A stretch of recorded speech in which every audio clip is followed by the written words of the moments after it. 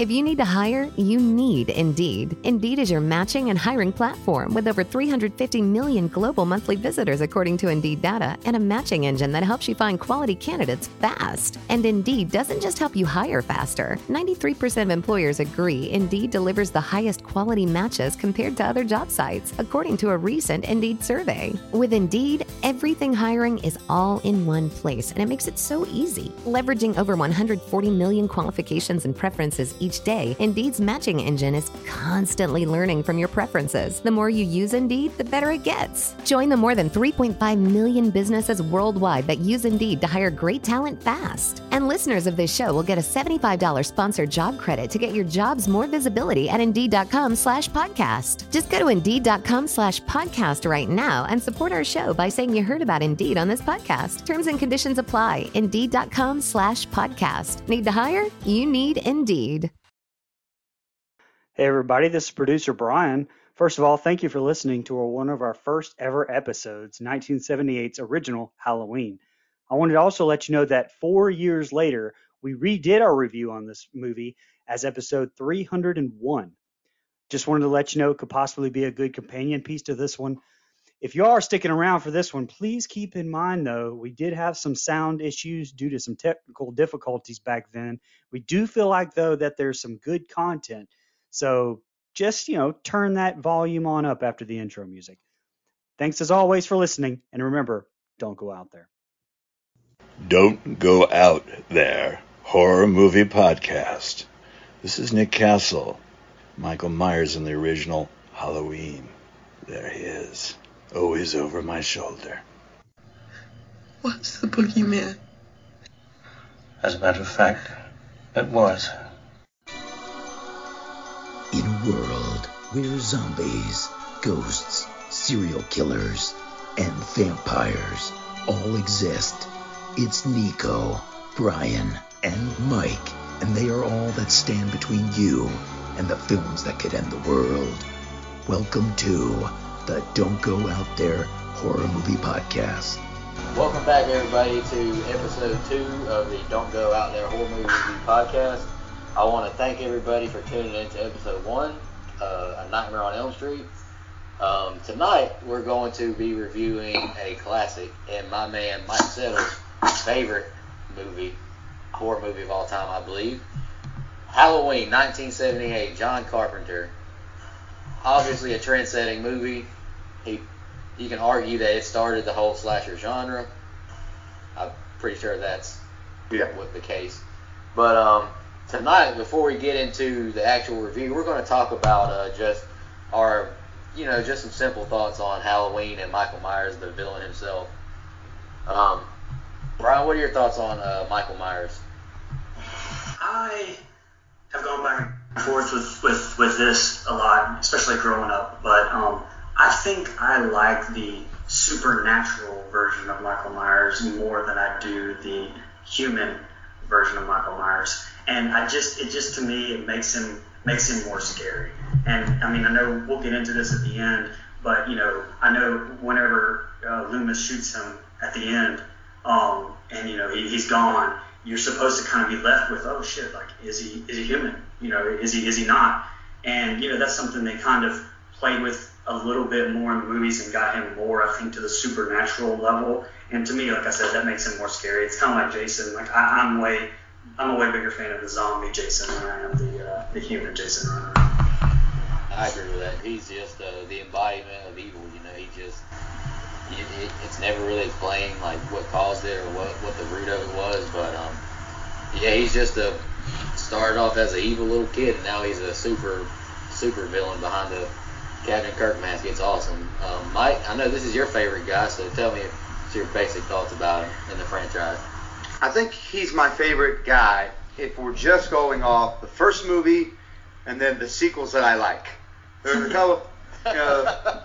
There's a couple movies in there where they do some things that I'm not a fan of. But no, the character, and to touch on what Drew said, the absence of life is essentially kind of what he is. He's pink, or this blank, pale, emotionless face, as Dr. Loomis says in the first movie.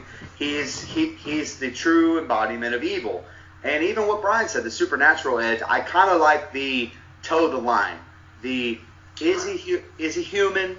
Is he not human? And you don't really know. And as the movies go along, the whole series goes along, you still don't know because he is a human. We see him as a kid, but there's clearly some supernatural element there you're not really supposed to know. And this original movie was supposed to be a one-off. So that's why you really don't know, because John Carpenter left it open-ended. So he's my favorite. I like The Mask the best out of all the masks that are on slashers. The original. There's some masks in this series that are really, really shitty. But I really like that original Mask. I like the outfit he ends up wearing in the series, the mechanic jumpsuit.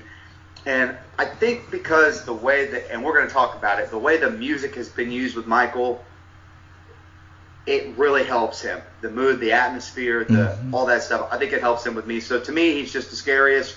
I know he's not everyone's favorite because clearly Jason, I can see why he might be someone's favorite because he's just killing people left and right. He's a complete badass, especially the Kane Hodder version. And I can see why Freddy might be because Freddy's funny. I mean, come on. Freddy's hilarious. But I just like that scary, supernatural element with Michael Myers.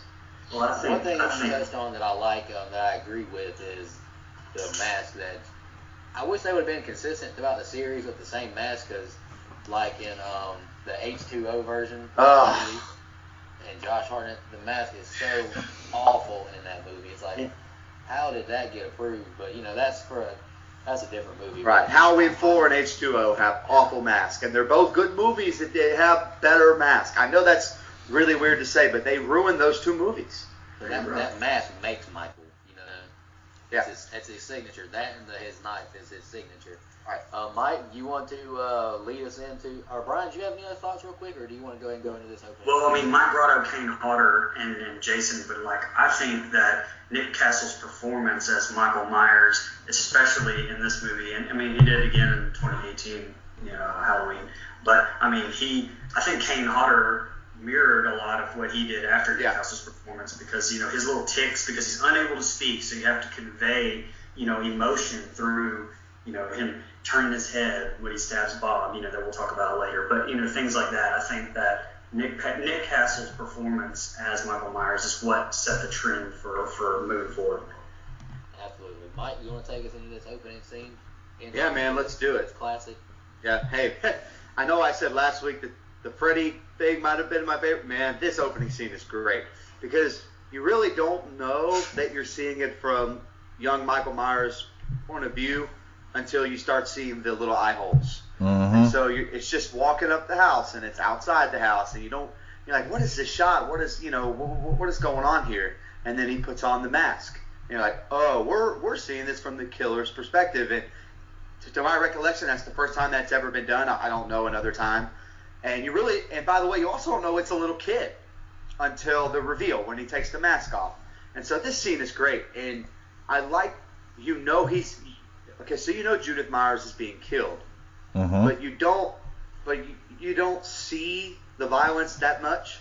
And I know a lot of people love the blood and guts and gore, and I do too. Like, I like a good kill. But this movie did a really good job with just making you feel the kill more than see the kill. I know some people don't like that, but I think it kind of adds to the suspense for me. And by the way, you get to see naked Judith Myers, but whatever. The first 4 minutes into the movie, you see a naked woman. Imagine that in 1978. That didn't go over very well. But no, man, I love this scene. I think it's great, and I love the usage of the reveal at the end. You notice it's a little kid, and you just don't see it coming the first time you watch it. Ryan, go ahead. What's your thoughts? Well, actually, this is, people may not know, but I believe it's the only time that blood is seen any time in this movie. Isn't that crazy? That's crazy. Yeah, and I'll tell you what, I mean, I agree with Mike all the way up into the kill.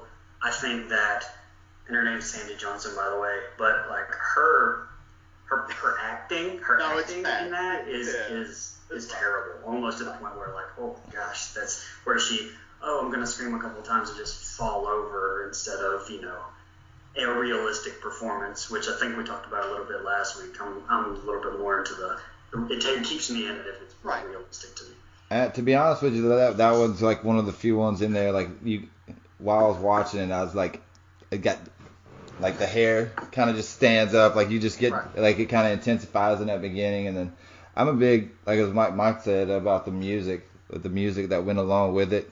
It just kind of got my heart pumping a little bit more, and the camera work to me is insane in this just the whole movie. But the very first part, the different angles that they took on it, like I said, you just didn't know where it's coming from until you saw the two holes in it until it was revealed after. Is a very good start to the beginning of the movie. Because some movies, one of like the movies, the biggest thing I have against movies is if they start off slow, it pisses me off. Yeah, I agree with that. I want to jump on something that Mike said. He said that you feel the kill, you don't see the kill in these movies, and that's what makes this Halloween to me the best. I thought the old school part of the series, before the remakes and all that, just John Carpenter didn't use Michael Myers and that knife to stab somebody over and over and over to make you scared. He just used the atmosphere. He used his score. He used the camera where he just he did everything perfect to me to make you feel scared and not have a creepy kid in a clown mask or a giant villain with a mask on to kill someone. He didn't use the actual villain to be scared. He used the atmosphere to be scared. Go ahead, Brian. I saw you raise your hand. Well, no, and Drew can relate to this, especially like when you're talking about it being, raising the hair in your arms. Like having kids adds another level to this too, because you think that's probably your worst nightmare in the world is something you can't control, and is your child doing something like that. So, and I know for me, especially in stuff like Paranormal Activity 2, like things like that, like it hits me at a different level. Oh, absolutely. Because you have kids. That's a great point. One thing I will say, but Mike, before you jump in, the boyfriend in this movie is a lot luckier than Mike got it in and got out of there. And that's the hardest thing he ever did was like, Man, the Rob Zombie remake. Ain't gonna lie though, that's the only thing that's one thing. And I know we're gonna talk about another time, but that's one thing about the Rob Zombie remake that kind of makes me angry is that I kind of wanted that dude to die. And so you're kind of at the point where you want little kid Michael to kill everyone in his family because they suck. Yeah. And I guess that was his point, but that's not scary to me. That, you know what I mean? I just thought that for the budget that John Carpenter had, and he had a shoestring budget, okay, especially at the time. The way that he used the camera, the way that he used the lighting, the mood lighting, just the way it's shot, and by the way, they showed this movie with the music, the score, and everything else to a test audience, and they hated it. The music to me is actually a character too. It is a character in this movie. It's probably the second main character, because without it, this movie's kind of slow. I'll give you that. But the way they use the music, the camera, the shots, I just think that it makes it a masterpiece of horror. Like I know it's a little old. There's some stuff that's dated. We'll get into it. But just as far as like what I want from a horror movie, they do such a good job. Like even the scene after the opening scene where it's the nurse and Loomis riding in a car. Like if you're watching that dark, it's pouring down rain. You can clearly tell they're not riding down the street. Okay, but it doesn't take me out of the scene. The way Loomis talks, the mood, the atmosphere, the music they play, just a little bit here and there is so creepy to me. And I just think they do a great job on the budget that they had. I agree. Go ahead, Brian. You got any thoughts? Well, the original script, The Babysitter Murders is what it was called, and it had it taking place over like several days. And for budget reasons, they had to cut it down into just one. But I think the budget restrictions forced and really show how much of a genius John Carpenter was. You have to it forces you to focus more on script and character development. And what can you say? Like you said, this started the whole horror movement, I believe. You can say what you want about Psycho, but I believe there was no Freddy and there was no Jason without this movie. Right. And to touch on Psycho, you could say it's the great granddad of slashers, but so I'll say this. I think Psycho is the great granddad, even though to me that's not a slasher, but I get what people will link that to. That's more of a psychological movie. Black Christmas, which I know not everyone here has seen, is probably the granddad of slashers. because of the way they set that movie up, it's probably but Michael Myers is everyone's daddy. Like just as far as like babysitters or teenagers being slashed with a weapon at night, you know, that's kind of where that kicked off. Where Freddy, even Wes Craven has, and definitely Friday the 13th was pitched as let's rip Halloween off. That's literally the pitch, and it worked. Like I'll give Friday the 13th a lot of credit, but the base is clearly John Carpenter's 1978 Halloween. All right, Mike brought it up, but after the scene with young Mike, which is another, you know, there's so many visuals in this movie that are just stick out to your mind. You know, the picture of the parents, you know, when they first pull up and they see young Michael with the butcher's knife in his hand with the blood on it. Iconic visual. There's a ton of them. We're gonna bring them up at the end of this review. But we got Loomis and we got the nurse driving, heading to I will call it the insane asylum, I guess. And we noticed that a lot of people had broken out. And this is actually kind of a nitpick of mine, but I won't get too bad into it. Like, how the hell Michael knows how to drive. It's a nitpick of mine too, and it's one of my favorites. I think everybody will bring that up. Right. But another thing I thought was kind of dumb was how dumb the nurse was in the car. It's like, it went in there, but, you know. She's dumber in Halloween 2, anyway. Do y'all have any thoughts on this scene, or? I actually just kind of agree with you. Yeah. Like, it's not a bad scene. It's not a very memorable scene, other than I think this is the Loomis where he refers to Michael Myers as it and not him, or he says something along the lines of, you know, if that's what you want to call him, or you know, whatever it says.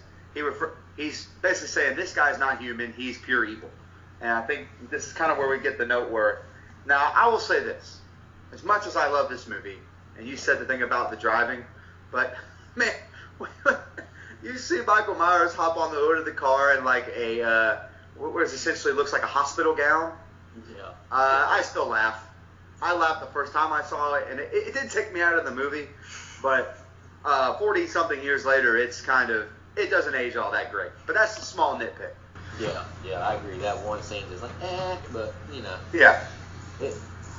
I guess it could have been worse. But oh, yeah, definitely. It definitely could have been worse. I mean, it wasn't like a super scene or nothing like that, but it definitely could have been way worse.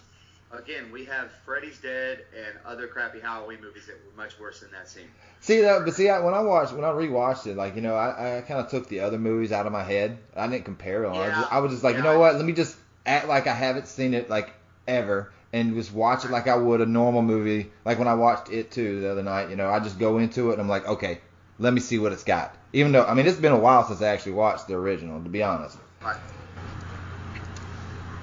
So, now, after the Smith Grove incident, now we're getting ready to meet the main final girl, I think, of all time. Right. Arguably, you know, her, Nancy from Nightmare on Elm Street, the two most famous final girls. But now we meet Laurie Strode. She's with her. Let me get my notes. She's meeting a young kid that she's babysitting, and they're walking to school. And this is where we kind of meet grown-up Michael Myers. She's walking up to the old Myers house, and the kid says, his name is Tommy, I'm sorry, and he says, "Hey, what are you doing going up there? That's the haunted house." He's like, "Well, I got to drop a key off." And she drops the key off, and then all of a sudden you hear, this is another great usage of the, you know, the sounds and the score that John Carpenter done. She drops the key off, and then you're inside the house from Michael's POV. They do a great job with POV shots in this movie. Oh yeah. And you hear the iconic noise, and you see from Michael's point of view inside the house, and you're like, oh boy, something's happening. And now they start walking to school, and then after Laurie and Tommy split, Laurie's walking down the sidewalk, and then all of a sudden, Michael's out on the sidewalk watching her walk away. What are you guys' thoughts on that, Michael? I mean, it just kind of gets you in the mindset of, okay, so here's the thing. Even before all that happens, they introduce you to the town of Haddonfield. they do a great job of making South Central LA look like the middle of the Midwest. Now there's a few things in there, the palm tree and stuff, but they really do a good job making it feel like Midwestern Falls. So at least they got the atmosphere right, especially on the budget they had. But the scene itself kind of sets up, to me, the reason. So a lot of people question why Michael kept falling around Tommy in the later scenes. But to me, this is why. He saw him with Laurie Strode, and he gets a trigger in his mind. Wherever he is, I'll find Laurie again. And so I know he's just he's on that sidewalk, he's stalking Laurie, and in his mind, okay, I'm going to come back for her. And I know the scene where she meets up with all her friends. You can tell he's really, really still focused in on Laurie Strode, and this scene kind of sets that up. It's not like the most memorable scene, but I do like the usage of the Myers house, how he goes back in there, and I think it's really smart to do because they said, Haddonfield's really far away, but Michael Myers still made it there anyway. So this scene just kind of sets up a lot going forward. Oh yeah, Brian. Well, like you said earlier, about the shots, especially the over-shoulder shots and stuff that they used here to kind of, not really show you Myers, but just show you that he was there and watching the cinematographer, man. He deserves a lot of credit here. Like Dean talking Conti. about. Okay, what's that his name? Yeah. At Smith's Grove, like that. Whether the scene's kind of cheesy or not, but the lightning hitting at the beginning and they're pulling up and then bam, you see everybody kind of standing around. Like those are just iconic shots that aren't done, after this movie. And when you talk about Jamie Lee Curtis being the final girl, I mean, where acting is a little bit on this movie, a lot of them are, but she was the virgin final girl before that was even a cliche. This created that. Oh yeah. After we see this go on, it goes over to Smith's Grove where Dr. Loomis and the head, I wrote down, I call him the head honcho. Yeah, the head honcho of Smith's Grove are walking out, and the guy who works at Smith's Grove really doesn't take Dr. Loomis's pleas for. Or his desperate cries of like, this is a serious situation. He doesn't really take him too seriously, and I just want to give Dr. Loomis a big shout out. He's probably my favorite character in this movie, besides obviously Michael. They're on two different sides of the spectrum. But I think Loomis does a great job in this movie portraying just how truly evil and how dangerous of a situation this is. Do you guys have any thoughts on Dr. Loomis, real quick? Man, Donald Pleasence brings. So the actor Donald Pleasence brings so much to this character, and at the time he was the actor they paid the most for. But I felt like that was so worth it. It's such an iconic character, and a lot of stuff I remember from this movie are his lines. The blank, pale, emotionless face line. I've seen him in a room for 15 years. Staring at the wall, not seeing like that whole he does a great job with just really memorable quotes from this film, and he does a great job just kind of letting you know, hey, this guy is for real. You better take me seriously. And like you said, this idiot at Smith's Grove, they've housed this guy for however many years now, and they still don't take what Loomis has to say seriously. And it's funny you say that because in this scene, that guy says, "How would he know how to drive?" or whatever he says. And Loomis goes, "He was doing very well last night," and walks off. And that's probably one of my favorite parts of that scene is just he's at least acknowledging maybe somebody here taught him how, which I guess kind of covers their tracks. I guess if you really want to go there with it. But no, I think Donald Pleasence is great as Dr. Loomis. Agreed. Go ahead, Brian.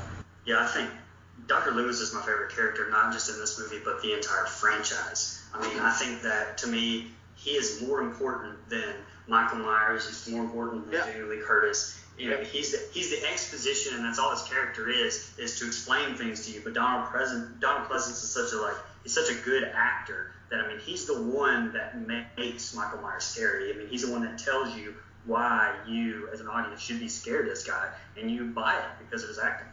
He's dedicated his entire life as a doctor to this, and like I said, he tells you what you should be thinking, and you buy it. Yeah, I agree with that, man. He becomes that obsessed, doctor, scientist, whatever. He becomes completely consumed with his work and his time, and he does a great job of portraying it, man. And I'm ready to move on to the next scene. This is I brought it up earlier. This movie has a lot of iconic visuals, and as soon as I say where Laurie Strode is at, y'all know exactly what I'm talking about. Now we're in the classroom with Laurie Strode. She's kind of, daydreaming a little bit, thinking, and, she looks outside the window, and behind this car, he sees the shape. She sees this guy in a, the mechanic jumpsuit and the mask on, just hiding behind this car, and she's like, hold on, what's that? Then I believe the teacher calls on her to answer a question, and she does it. Then she looks back, and he's not there anymore.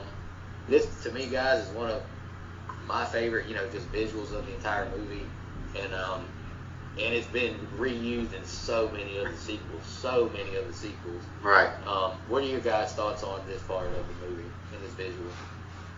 Man, the visual is so iconic because they even kind of tipped their cap to it.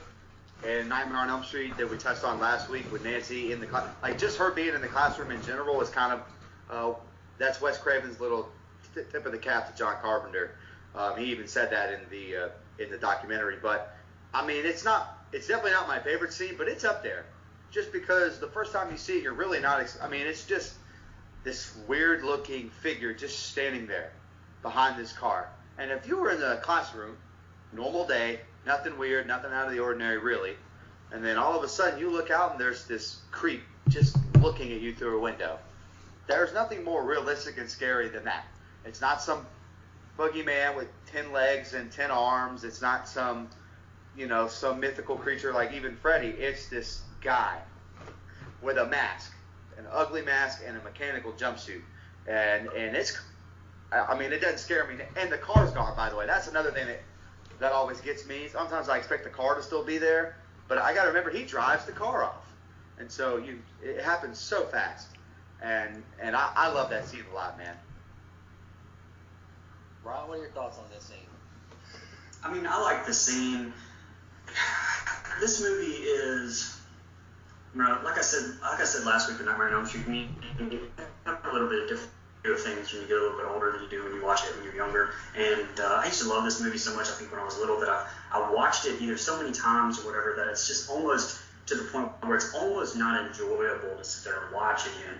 And when I see that scene like you guys are talking about, the thing I think about is, man, Nightmare on Elm Street did that better. Even though I know this was the original, and I know it, but to me I'm not talking bad about it by any means. I'm not shitting on the movie by any means because I know and recognize how amazing and groundbreaking the movie is. It's just kind of where I'm at, I think, with it.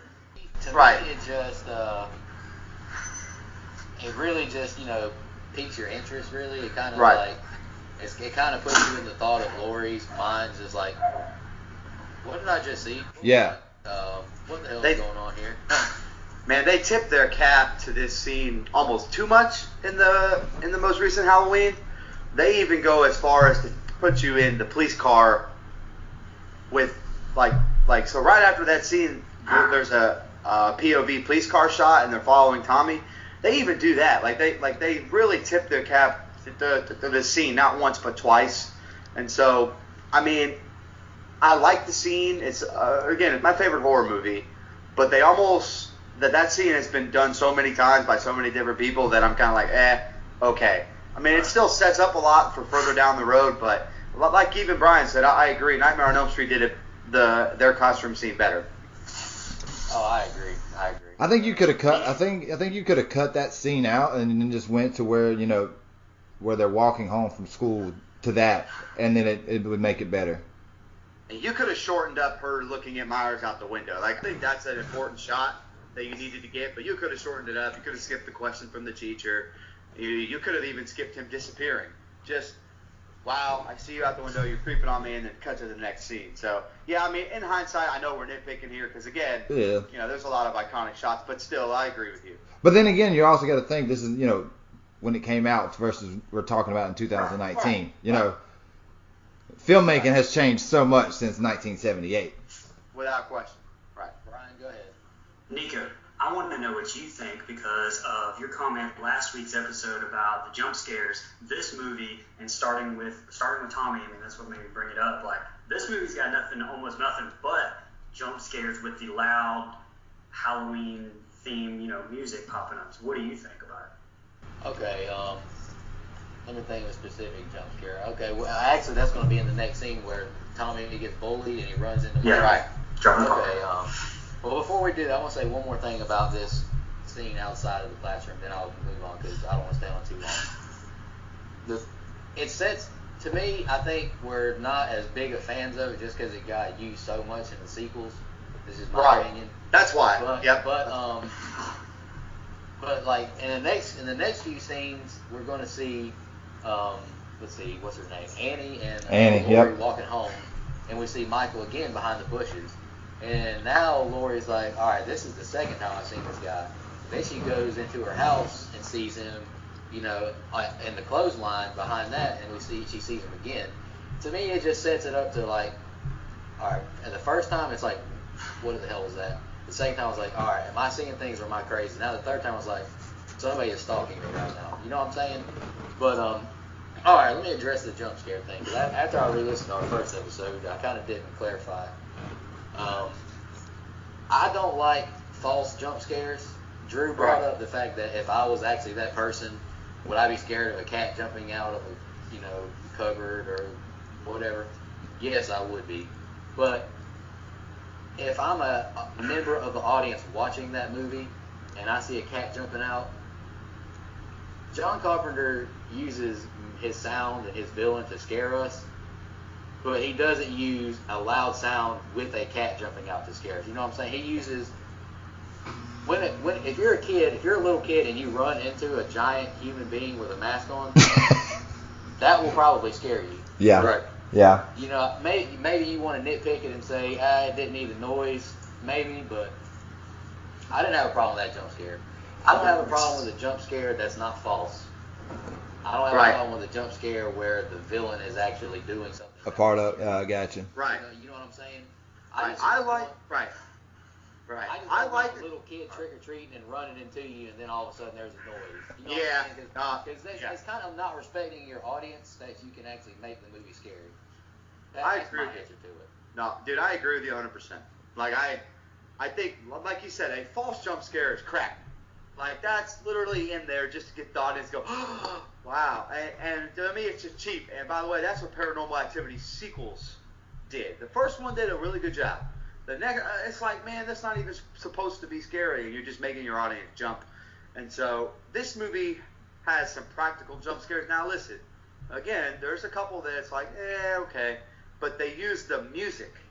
They use the mood, the atmosphere of the movie to make an effective jump scare. And so, I mean, at the end of the day, I think it's done well. It's not perfect, but I think they're effective jump scares at least. Like, they make sense within the frame of the movie. Yeah, and when we compare, like, for last week's, when you compare, like, the jump scares within the movie itself, like, you know, Nightmare on Elm Street only had, like, 10 true jump scares in the movie, and this Halloween had 14. But if you go down and you look at, like, if you look at the actual jump scare list, the way they actually describe it, there are things like what Nico was saying, it's a gun going off, or or the motion sensor light turns on, those kind of things, stuff that is a normal happening, like not the cat jumping out. Right. So I think just don't use a false jump scare directors. Come on, be creative. Go ahead, Mike. So off the jump scare thing for a second, at least in this movie, her friends are respectable-ish. Where Rob Zombie, well, hold on. I didn't say they're great. They're not great. we understand that they're not great. They're just kind of there for kills, really. Uh-huh. But in the first Rob Zombie remake, and the second one, Halloween 2, he gives Annie a little bit more to do, which is great because I love Danielle Harris. But in the first remake, they're literally sluts. And that's a really mean term to use, but that's what they are in Rob Zombie's Halloween. Fast women. Right. In this one, at least you can tell they're Laurie's friend. They care about Laurie. Yeah. They you could sense their bond. Right.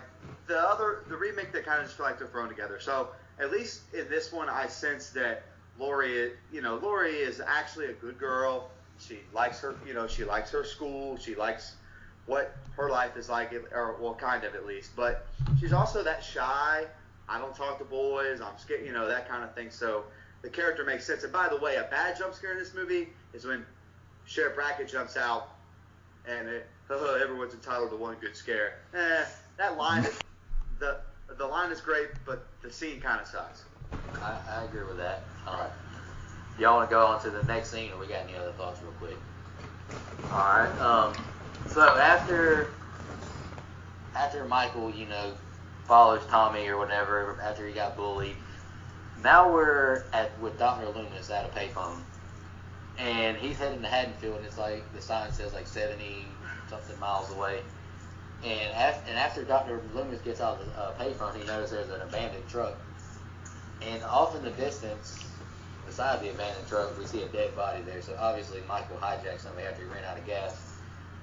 Now we're at the part where the three girls are all walking home from school, and Michael passes by in the car, and then Linda thinks it's somebody they know, and and she yells, and then all of a sudden Michael Gino slams on his brakes. He must have some elite hearing. I was gonna say that's supersonic hearing. Well, it is supernatural.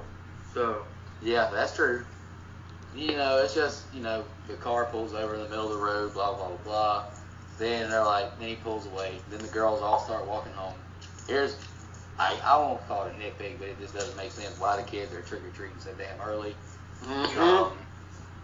And now here's another cool scene to me. It's kind of creepy. Laurie goes into her house. I think she opens her windows and she looks outside and she sees Michael Myers behind the sheets that are hanging up. He's just standing there looking at her. I got that picture saved on my phone. It's just such a cool visual, man.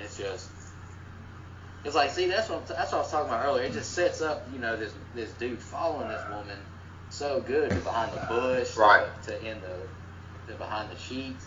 It's like, first of all, I don't know why she didn't call the damn police and say, hey, something's going on here. But what are your guys' thoughts on just that visual itself? Oh, it sticks. I think it sticks. Yeah. I think the whole scene is great. It's probably, I don't know, it's not my favorite scene, but it's close. I know I said that earlier, but I mean, the clothesline visual is great. The part where Laurie's on the phone and you think it's Michael, but it's actually Annie calling her. You can't hear her. You think it's Michael, but it's not. Like the whole is it or is it not? Like how was he able to call her? He was just standing outside. Like so the whole. I really do like the whole scene and like you said, Nico, I have that picture saved as well. It's such a creepy visual. And by the way, put yourself in 1978 where stalking really wasn't talked about all that openly, like the stalking of women, and this movie addresses it. And I know that's I know we talked about it before, but that's something you could do in a horror movie where you can address real life stuff within the context of it being still a fun, good horror movie. You can still address real life stuff. In 1978, that scared the crap out of people. He's following her to school. Following her to her house. She's following her while she's babysitting, and I think it's really good stuff. It's a classic scene to me. Yeah, I agree. Brian? Well, I can't even watch this scene anymore without that this GIF one that I've seen a million times where it's like it shows her and then it shows Michael and it goes back to her and it goes back and Michael's playing cards and then it goes back to her and Michael's out there with Jason and I can't even watch that anymore without seeing that. But the thing about this movie, and that I think all the sequels miss a little bit, is that like this movie takes its time with the killing. Like Michael is stalking his prey, whereas most of the slasher movies, want to get there quick and show you the blood and gore, and it takes its time, so it kind of makes you as an audience member like cringe with anticipation a little bit. It makes you be patient to see these people die that you know is going to. Yeah, Drew. I'm going to kind of reference what Mike said. You just talking about the stalking thing. You got to think, like in 1978, I'm big into like the history stuff of a lot, just things that are going on. They didn't even develop a task force for serial killers until 1977, and that was the beginning of it. So you're talking about 1978 when these things are happening. They know, the audience knows all these, articles about these serial killers that they're starting to come out now. Now you got him sitting there staring, stalking his guys, and he's watching them, So it was par for what was going on then. So they played upon the audience's minds, like, oh my God, this can, like the serial killer, this can actually happen. This stuff's happening right now. So it made it a very intense moment for what's going on that day and time. After this scene, we're shown Dr. Loomis and the Gravekeeper. This is the moment to me where the sheriff should have really took this shit serious. Keeper and Dr. Loomis, they're going to the grave, and they discover a grave site that's been dug up, and the headstone is missing. And who is it? Judith Myers. And I don't know how really the sheriff doesn't put, the pieces of the puzzle together. It's like Michael Myers just escaped. The grave is dug up, and the tombstone is missing. This doctor who treated him for 15 years is telling you how dangerous this guy is. It's very, very poor police work, in my opinion. Oh, absolutely. Total inept. Ineptitude personified. I don't know. Is that another social issue we can talk about? People not taking doctors seriously? I don't know. I don't know, man. I think I don't know. A lot, and really, this, and we'll debate it another time. But since they're bringing Sheriff Brackett back for Halloween Kills, the new sequel. Yes. Why are they bringing an ineptitude retired police officer back? Because he's familiar with it, maybe. Maybe he can, do a better job. Especially since in this canon, Halloween 2 doesn't exist, which is he's more important in Halloween 2 than he is in this movie. Right? I mean, so anyway, that's another story. But no, I mean, you're right. And by the way, I do love this scene. I know I'm a little biased towards this movie. I love this scene. All the scenes are good, Mike. I agree with you. This movie does a great job of being great scene by scene to me. Right. I mean, I understand what you mean. Right. I mean, I like the Graveyard Worker, where he blames kids, and it's clearly not kids that can rip a tombstone up out of the ground. It's supernatural. Damn kids. Man-child person, So I mean, it's these damn kids. No, it's not kids. It's the brain of a child maybe, but that's about it. Yeah, Brian. Well, I mean, they're probably bringing back Sheriff Brackett so that he could say, well, that happened all those years ago, but it sure is not going to happen again. It's all over. It's all over. I'm walking into the Blumhouse production office and beating everybody's ass. You need. I'll drive you. And they better not make him the new Loomis either. I'm going to be pissed. There can never be another Loomis. I mean, even in this scene, like every line he has in this entire movie is iconic and quotable, and you could put on a shirt and have Michael wear it right now. After he leaves his graveside, now we've got Annie and Lori in the car. Pretty sure that's the marijuanas that they're smoking. It might be a cigarette. I really don't know. But it's marijuana. Yeah, Lori takes a puff and. Hi, girl, Lori. It kind of whoops her little ass a little bit. She's coughing. She can't stop. But they hook a left at the red light, and they see, like, oh no, it's my dad. It's the cops. So they throw it all out, and they pull up, and they're like, what's going on? Somebody broke into the hardware store, and all they stole was rope, a Halloween mask, and knives. That's it. Nothing's more ineptitude. More ineptitude. Haddonfield police need to be investigated. You sons of bitches be better. Holy smokes. Knives, rope, and a Halloween mask. Nothing is being planned here. There's nothing awkward about that at all. Going on at all. No, nothing to see. And even better in the sequels, it keeps happening, and they keep say, man, I don't think it's anything. I don't think Myers is back. I don't think. All horror sequels, I love the movies, but you throw the logic out the window. Oh, yeah. This is happening again. Come on, man. Just to touch on that real quick, Mike, I think people take slashers, don't take them serious. Watch them for what they are. I agree 100% with that. I 100% agree. Yes. That's why I don't hate Resurrection, but let's move on.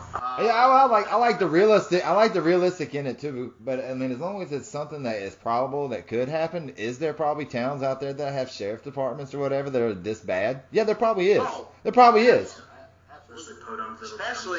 Especially in 1970. Exactly. Oh man, come on, Barney Fife over there. You know, probably doesn't even got a bullet in his gun. Golly, Andy.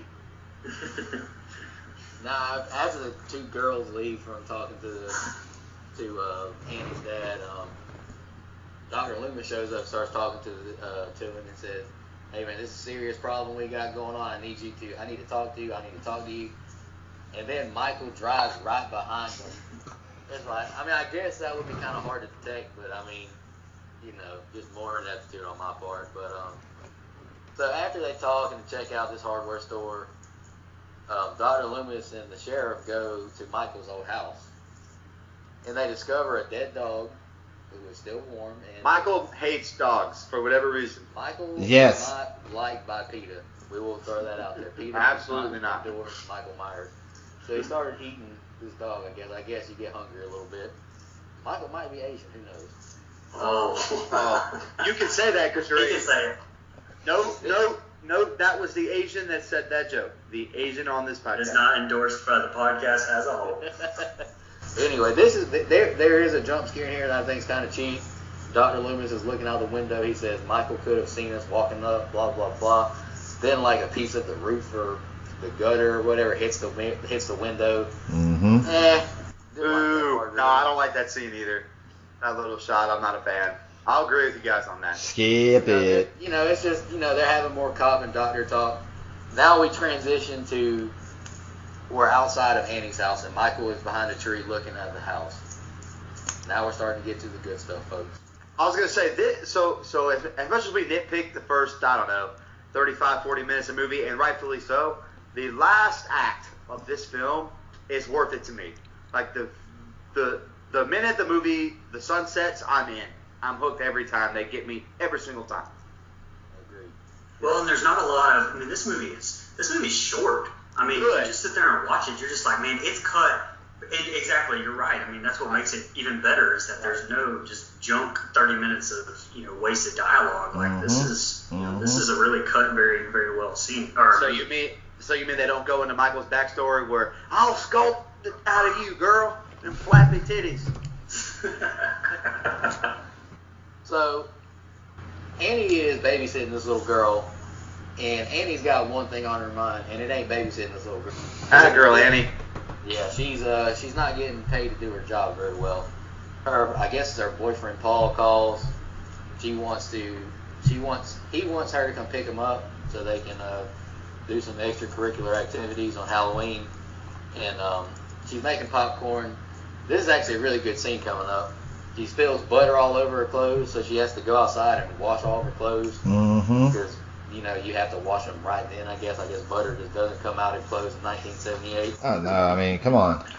And the washing machine and dryer is outside in a whole different room. I wasn't born then, so I don't know how houses are set up. I guess it's different. But this is a very good scene where it creates a very, very tense moment, but we don't actually see Michael. Does anybody want to go over the washing machine scene? First of all, how do you lock yourself into this building, too? I was going to say, I don't know how that happens. And I mean, look, we can talk about how groundbreaking everything in this movie was, but to me, like, the girl that plays Annie is, like, her acting to me is just, it's so cringeworthy, no matter what she's doing. Now, as far as, attractiveness, even 40 years later, I'm a fan. I'm a fan 41 years later, so. Yeah, but, no. I think Linda plays her role better than Annie plays her role. Yes. I'll agree with that. I agree. That's just my opinion on that. Right, I agree with that. But anyway, she goes outside to wash her clothes. She somehow locks herself in the room somehow. She's going to wash them. Then Paul calls the house, and the little girl answers the phone. He's like, go get her. I need to talk to her. So she goes outside, and the whole time Michael doesn't enter this building, but he's just walking around it, looking inside. It builds the tension. Mm-hmm. Yeah, because you don't know what's exactly going to happen next with that. Right. If you've never seen this movie, you have no clue what's happening. It is a great scene. Just like we said earlier, man, John Carpenter does such a good job of building the tension in this movie and just putting you on the edge of your seat. Fantastic. So the little girl comes out there, opens the door for her. She goes inside. She's like, all right, so we're going to get Paul. The girl's like, I don't want to do that. I want to watch this movie. She's like, well, what if I get you to watch it with Tommy Doyle? Tommy Doyle. Young love, my friend, young love. So Annie pawns the girl on Tommy and Lori. Oh, God, Annie. Oh, you're so stupid. She goes back to the house.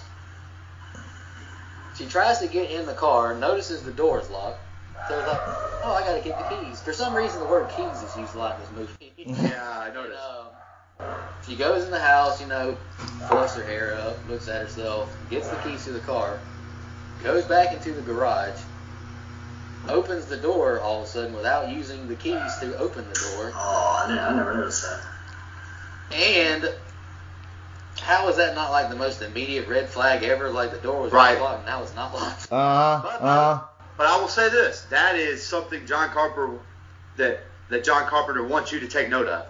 He wants you to notice after the fact. Wait a minute, how the heck did you not notice anything? Like the tropes that came later from horror movies where a bunch of dumb teenagers get killed. He kind of thought that was realistic. Like, hey, I'm young. They're not paying attention. And I really don't. Right. It's all innocence, kind of. Too much sex on the brain. That's right. Too much sex. And no doubt, that's kind of where you are. I remember them days. Yeah, I am. So I get it.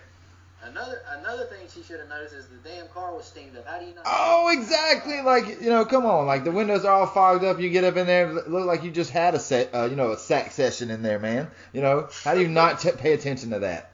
Yeah, she gets into the car that was locked. Now it's unlocked. The car is completely fogged over.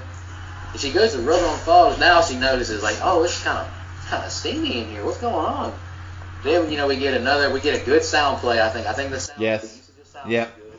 Right. I think the kill was kind of, Yeah. Right. Even for him, it's not a great kill. There is a great kill in about 15 minutes, though. Yes, there is. Well, that's exactly what I got written down. Is that it's just a very forgettable kill, like wholeheartedly, all the way around. I don't know, he just didn't want to show blood, or he didn't want to be too gruesome, but hey, he could have cut her throat, he could have stabbed her, through the chair. It was just like a very, peak bad acting by her too, being shown. Yeah, she's not good. Yeah, that was yeah. But so bad in that movie. Yeah, go ahead, Drew. Oh no, my bad. The one I was gonna say about the killing thing is almost kind of like did they kill her this way to kind of prove a point that like he's not always gonna stab? Slash, is that what it is? You never know how he's going to be killing people. Maybe they just wanted to get your mind off. Hey, he's not to make it predictable, he's not going to slash everybody he comes across to kill. Right. That's plausible. Still better than some of the... I still think it's better than some of the kills in Scream, which we've talked about. Stab. Oh, yeah. Stab. Wah, wah, wah. Stab to the stomach, stab to the face. But how good, though, like Brian said, how good would it have been just for get a good old throat slash right there? Neck pulled back and just a slow, like playing the violin, one stroke. They were limited on the budget on kills, so they had to kind of pick and choose their kills wisely.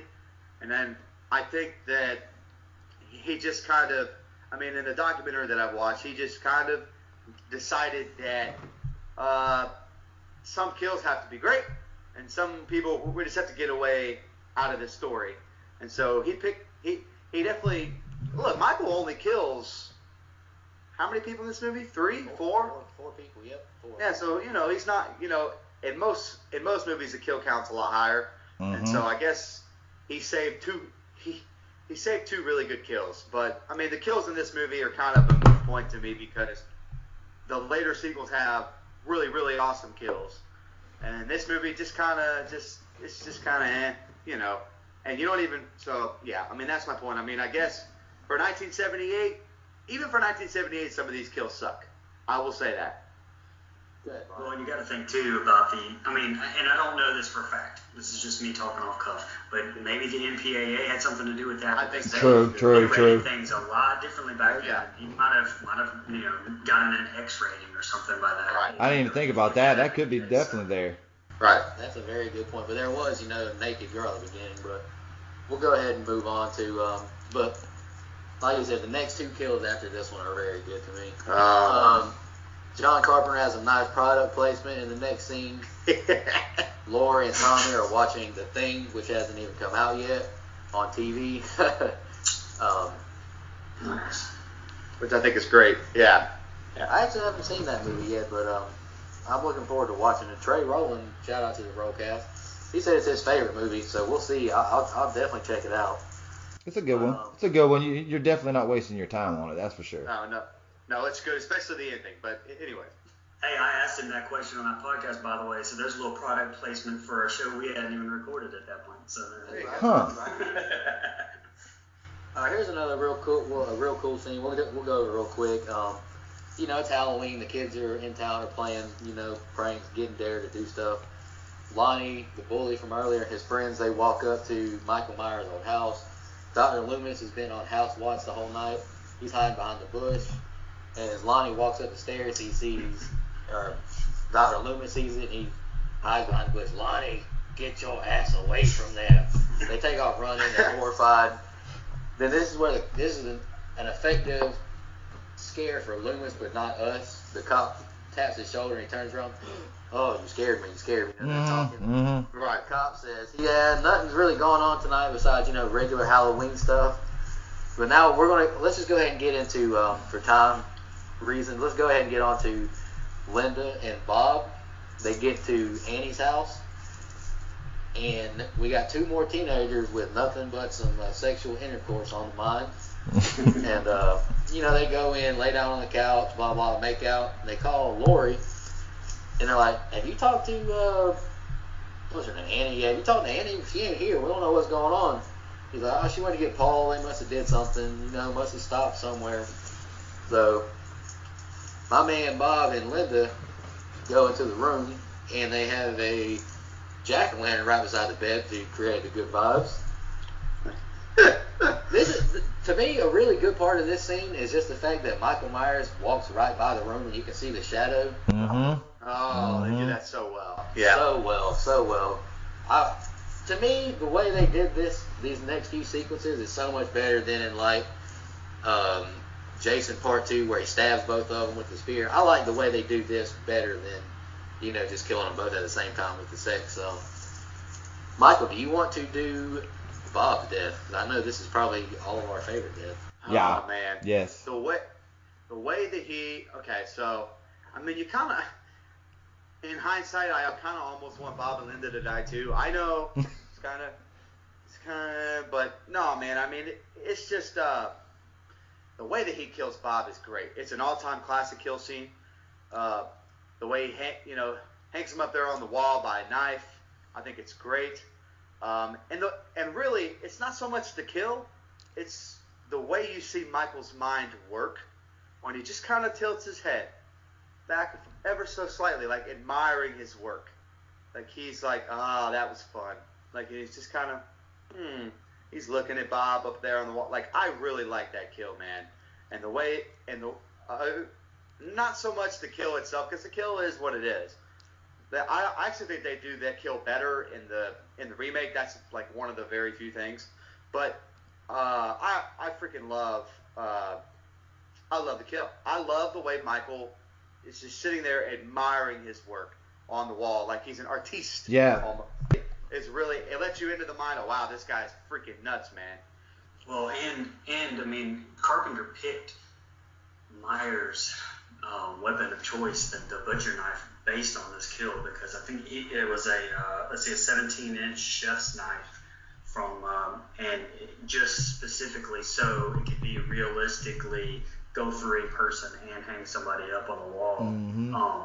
You know, as far as the scene, I mean, obviously it's probably the most iconic, you know, kill in this movie, the franchise period probably. And I mean, because of Nick Castle's performance, like I said earlier, with his little tics and him, you know, tilting his head, like Mike said. So, yeah, I mean, there's not a whole lot else you can say about it. I'm literally watching it right now. Freaking awesome, man. I'm at the scene where Annie's logged in the washing machine right now. Drew, you got any thoughts on this Bob scene real quick? I don't know. I'll just say the quick thing is like the scene itself is obviously my favorite one of the whole way. Just the way Mike was talking about too, like, you know, just standing there and just enjoying what he just did, like just soaking every last second of it so he can remember it. It just seemed like he wanted to remember killing this dude and laying him up there like that. He just wanted to remember it forever.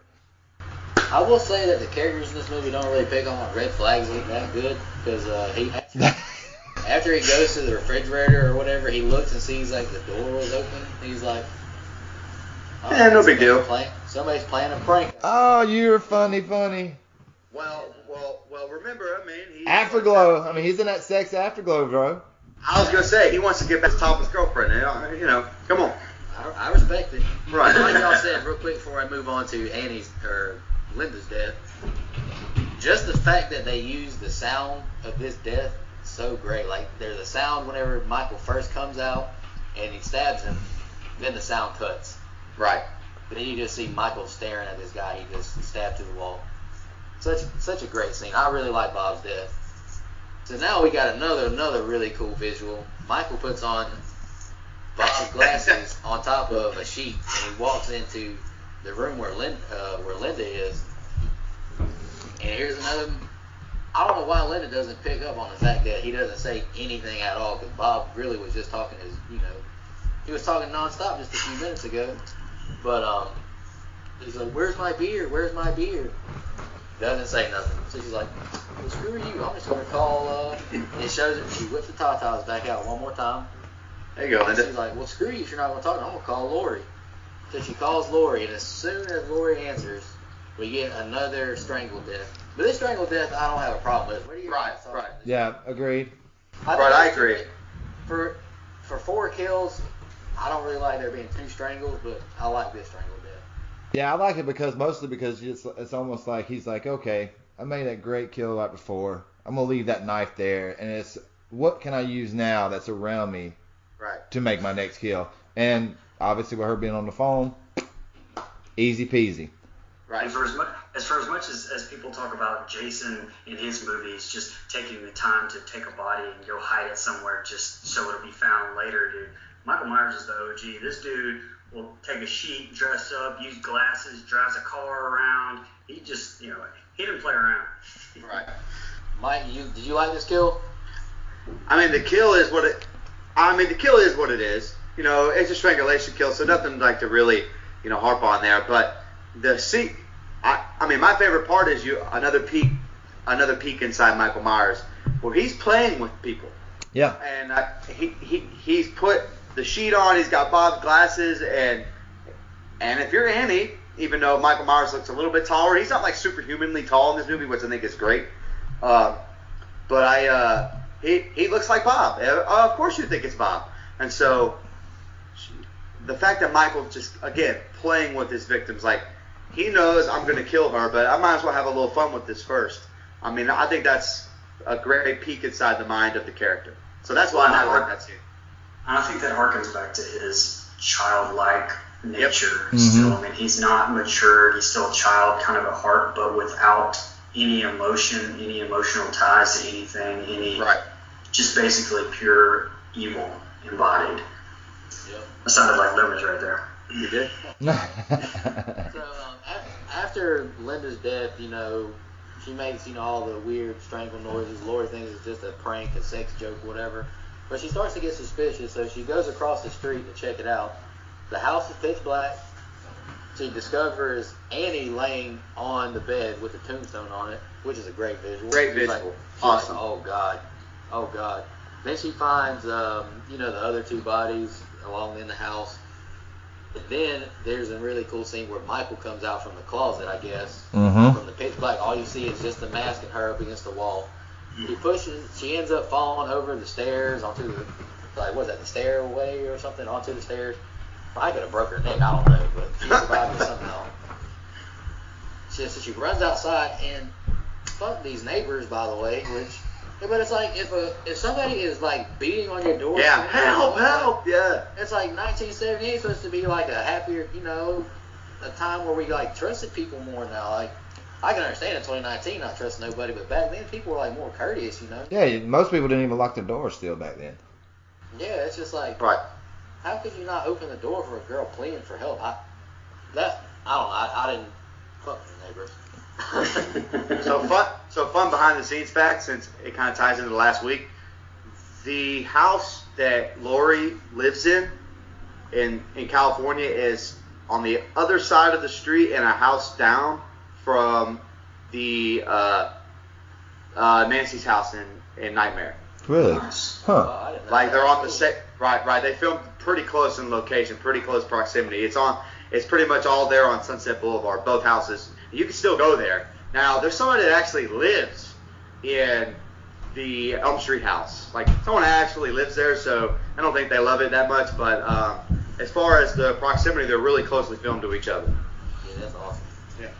After this, Laurie runs back to her house where the kids are. She can't get the kids to wake up, so she throws, like, I think it's a potted plant at the wall or whatever. So Tommy walks down real slow. Another kid who's in no hurry, but I guess he wouldn't be in no hurry either. My kid would be booking it down the hall. I mean, he would definitely not be like, okay, whatever. So he opens the door and she gets inside. She tells the kids, all right, the boogeyman is coming.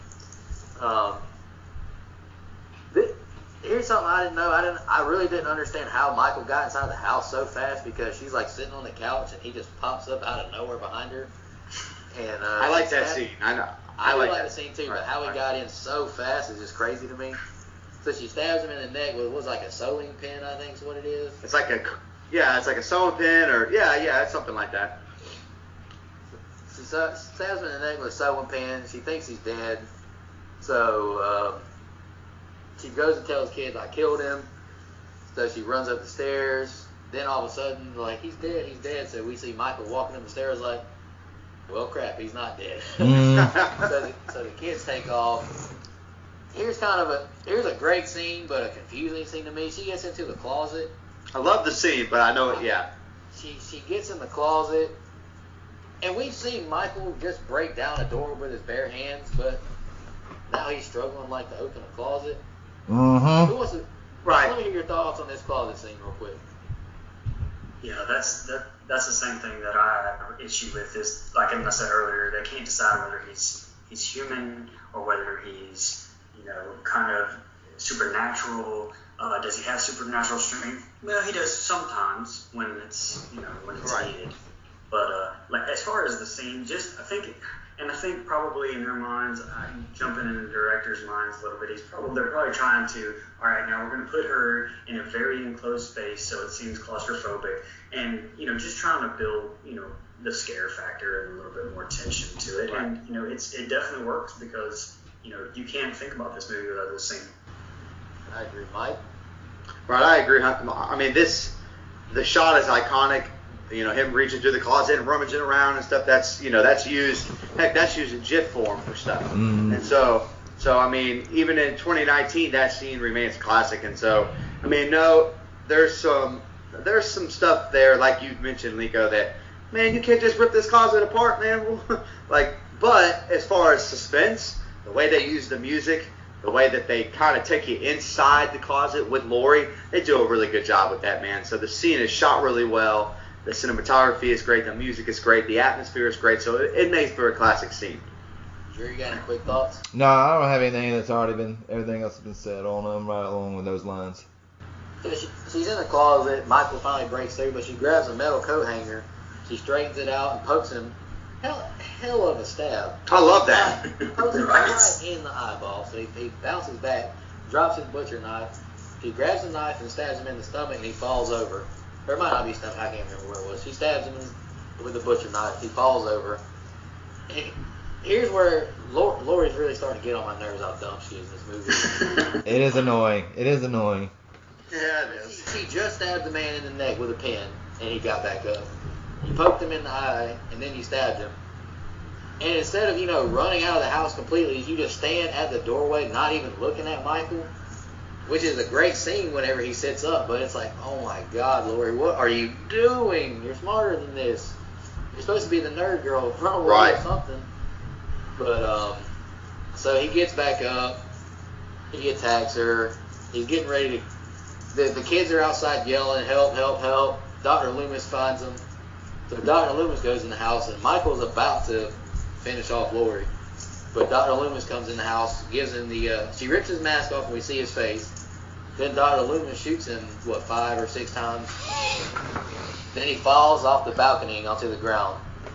And Laurie, she's up against the wall. She says, "Was that the boogeyman?" Yes, it was. Then Dr. Loomis looks over the balcony. That's the end of the movie, but what's y'all's thoughts on the very end of the movie? Go ahead, Drew. I think that the ending could have been a little bit better, a little bit more cleaner maybe. But I mean, again, it's setting up that later on. Like, I don't write movies. I could never write a movie. So actually coming up with this and setting it up, it's easy to sit back and say, you know what, it could have been better like this by being nitpicky or whatever. But it could have been better. I don't hate it though. That's why I'll leave it at. It could have been better, but I don't hate it. Right. Brian, what are your thoughts on the ending? I actually like the ending. For as much as I've prepped on the movie, I really don't hate this movie. I really actually do like the ending. I like the fact that it leaves it a little bit, like I said, more open to, we thought this dude was just a regular person, but he just got shot 6 times, and he's obviously just got up. So, and obviously they expand a little bit on that in Halloween 2, which I honestly really love that movie, so it bothers me that they try to write it out, but it expands on it a little bit more, but especially how he's bleeding and running from house to house, I believe, in the beginning of the second one. But I really like how they left it open, honestly. Mike, what are your thoughts on the ending of this movie? I know it's your favorite. I'm going to agree with Brian. I mean, I think it's really well done. I mean, you got to think, this was supposed to be a one-off movie. Sequel was not in the mind. John Carpenter never wanted to do a sequel. He wrote Halloween 2 over a 6-pack of beer and like a one-night span. And so, again, you got to picture it as this was supposed to be a one-off. Was he superhuman? Was he not superhuman? What? They leave it really open-ended. Now, I could have lived without the Loomis gunshot. Quite frankly, I would have rather had Laurie kind of triumph there. But I understand why Loomis had to be the one. Like, it makes sense from a story arc standpoint. But other than that, I love the ending. I think it's like Brian said, it leaves it really open-ended. And I think that was the intent, was to, what did we just see? And for audiences, I think that made it even more scary, because at the time, that kind of stuff was really in vogue. And it's a classic scene. Again, this is where the music and the atmosphere and the way it was shot really helps. Again, you're on a shoestring budget. The script isn't great, and so you got to make the most of it. And they make the most of it in that scene. And it's not even my favorite ending in the franchise, but I really do. I love it. And to touch on what Brian said about Halloween 2, I normally watch these movies back to back. And so it's like one really long movie. And so I think when you watch it like that, Halloween 2 makes a lot more sense. But this movie was supposed to just be a standalone, and for that, I think it's done really well. I agree. I like the ending. I mean, the only thing I really just didn't like was just Laurie being stupid. Yeah. In a lot of situations. And obviously very strong to be able to stab with a clothes hanger like that through somebody's skin. Jesus Christ. Yeah. And Jamie Lee Curtis, she's very cognizant of that, which is why twice now she's done 2 different movies with 2 different timelines to try to course correct that Laurie is not this idiot, weak person. She's strong. She's clearly suffering from grief and all that. So she's tried to kind of course correct that. But when you just watch this first movie, she's just your typical everyday average dumb teenager like the rest of us were. Yeah, I figured we just do our favorite kill and least favorite kill real quick like we did last week. My favorite kill was Bob, obviously. I just like not only the kill itself, but just, the scene, the sound, the way Michael gives him the head bob or whatever, just looking at it, what he does done. And my least favorite was Annie, just because it was kind of a boring kill. Right. I agree with everything you said. Favorite is Bob, least favorite is Annie. Drew? I'm right there with you, boys. Brian? Yeah, I'm the same way with Bob's being my favorite, but honestly, I think all of the kills besides Bob's are kind of forgettable if we're going to be honest. Yeah, I agree with that. Yeah, like Linda's death, the scene with Michael in the sheet and the glasses is more iconic, I think, than the actual kill. Let's rate the movie real quick out of 1 to 10. Drew, you want to go first this week? I'll give it a solid 8. Solid 8. Mostly because there was some good in there, but the total package of it, the music being put in there, and just the stalkiness of the whole movie just kind of kept you like guessing with it. So I'll give it a solid straight 8. I'm going to give it a little bit higher rating only because all of the tropes that you roll your eyes at in this movie are the ones that are just, you roll your eyes at it because they're repeated and copied, for decades afterwards in every single one. But the fact that this thing started everything, I mean, I gave Nightmare on Elm Street a 9, so, I mean, it's right there. I mean, a 9.5. I mean, it's almost, like I said, that's why it's copied so many times. It's just almost a perfect movie, and, hey, look, this is how you make a scary movie on a low budget to have the biggest returns. So, that's where I go. Mike, go ahead and give us that 10. I want to hear a 10. It's not a perfect 10, man. It's a 9.5 for me. Clearly, it's my favorite. I'm biased towards it. I defend it for its faults, but I can acknowledge its faults as well. There's some stuff that doesn't age well, and when you see some of the later stuff, the gore, the way the kills were better later on down the road. But just from a pure story standpoint, from a pure doing things first, doing things right, using what you had at your disposal for the budget, it's a 9.5 to me, man. And by the way, I think this movie might be like a 5.5 without the music. The music, it's like Drew said, going way back to the beginning of this conversation, is the character in this movie. It makes the movie, the way they used it, the way they used the music, and the way they used the camera for certain shots, just really, it takes it up a notch. And Michael Myers is my favorite slasher person, so it gets a little bump for that. So 9.5. That's fair. I wrote down my rating was a 9. And honestly, in the past, I've tweeted that I thought it kind of was overhyped, but when I watched this movie on Wednesday and I took notes on it and really, really paid attention to it, I was like, I get why it's hyped as much as it is. I mean, I wrote down it's a classic, it's an icon, it set the stage for all future slashers. It has some corny moments, but the atmosphere, the sound, the tension, the build up, the slow burn of the movie, it all still works to me. 41 years later, right? And they're still making Michael Myers movies. That he's scary to people our age and people 10 years younger than us and people 10 years older than all of us. Right. So I mean, everyone. And another thing, I know we've all touched on it, but the Michael theme, the dun-dun-dun-dun, that thing, it's classic. That's the best horror theme sound to me of all of them. Mm-hmm. Right. I mean, Freddy's got, he's got good stuff. Jason's got the pa stuff. That's good, but the Michael Myers theme is the best. I love that theme, man. That theme is, man, I've worked out to that theme. I love that theme so much. Yeah, I've got a dubstep version of it. Right, it's great. No, it's pretty awesome. Yeah. And before we wrap it up, we got one fan question from Danny C. She's we appreciate. Hey Dan, I want to thank you for interacting with the account a lot. I appreciate it. Thank you for everyone who interacted with the account. Go ahead, Mike. I see your hand raised. No, that's a friend of mine from Georgia. Oh, shout out to Mike's friend from Georgia. There you go. All right, she has a question, and I'll let Mike go first as his friend. Why do people always think they're safe in their bed? No idea. I really don't know. I guess it's just supposed. It's kind of like the classroom where it's one of those safe those safe spaces, to use a trigger word from these days. Nah. I guess that's really the only thing I can think of. It's just one of the places you're supposed to feel safe. And in horror movies, you should know, never lay down. Like, don't go to sleep. Don't have sexual relations. Don't do anything in your bed, because you're probably going to die. Brian, what's your answer to why do you think people always think they're safe in bed? Honestly, I think it was the reason why last week I said that Elm Street is so scary, because, it's supposed to be your safe spot. It's supposed to be. It's where you're most vulnerable. It's where you're asleep.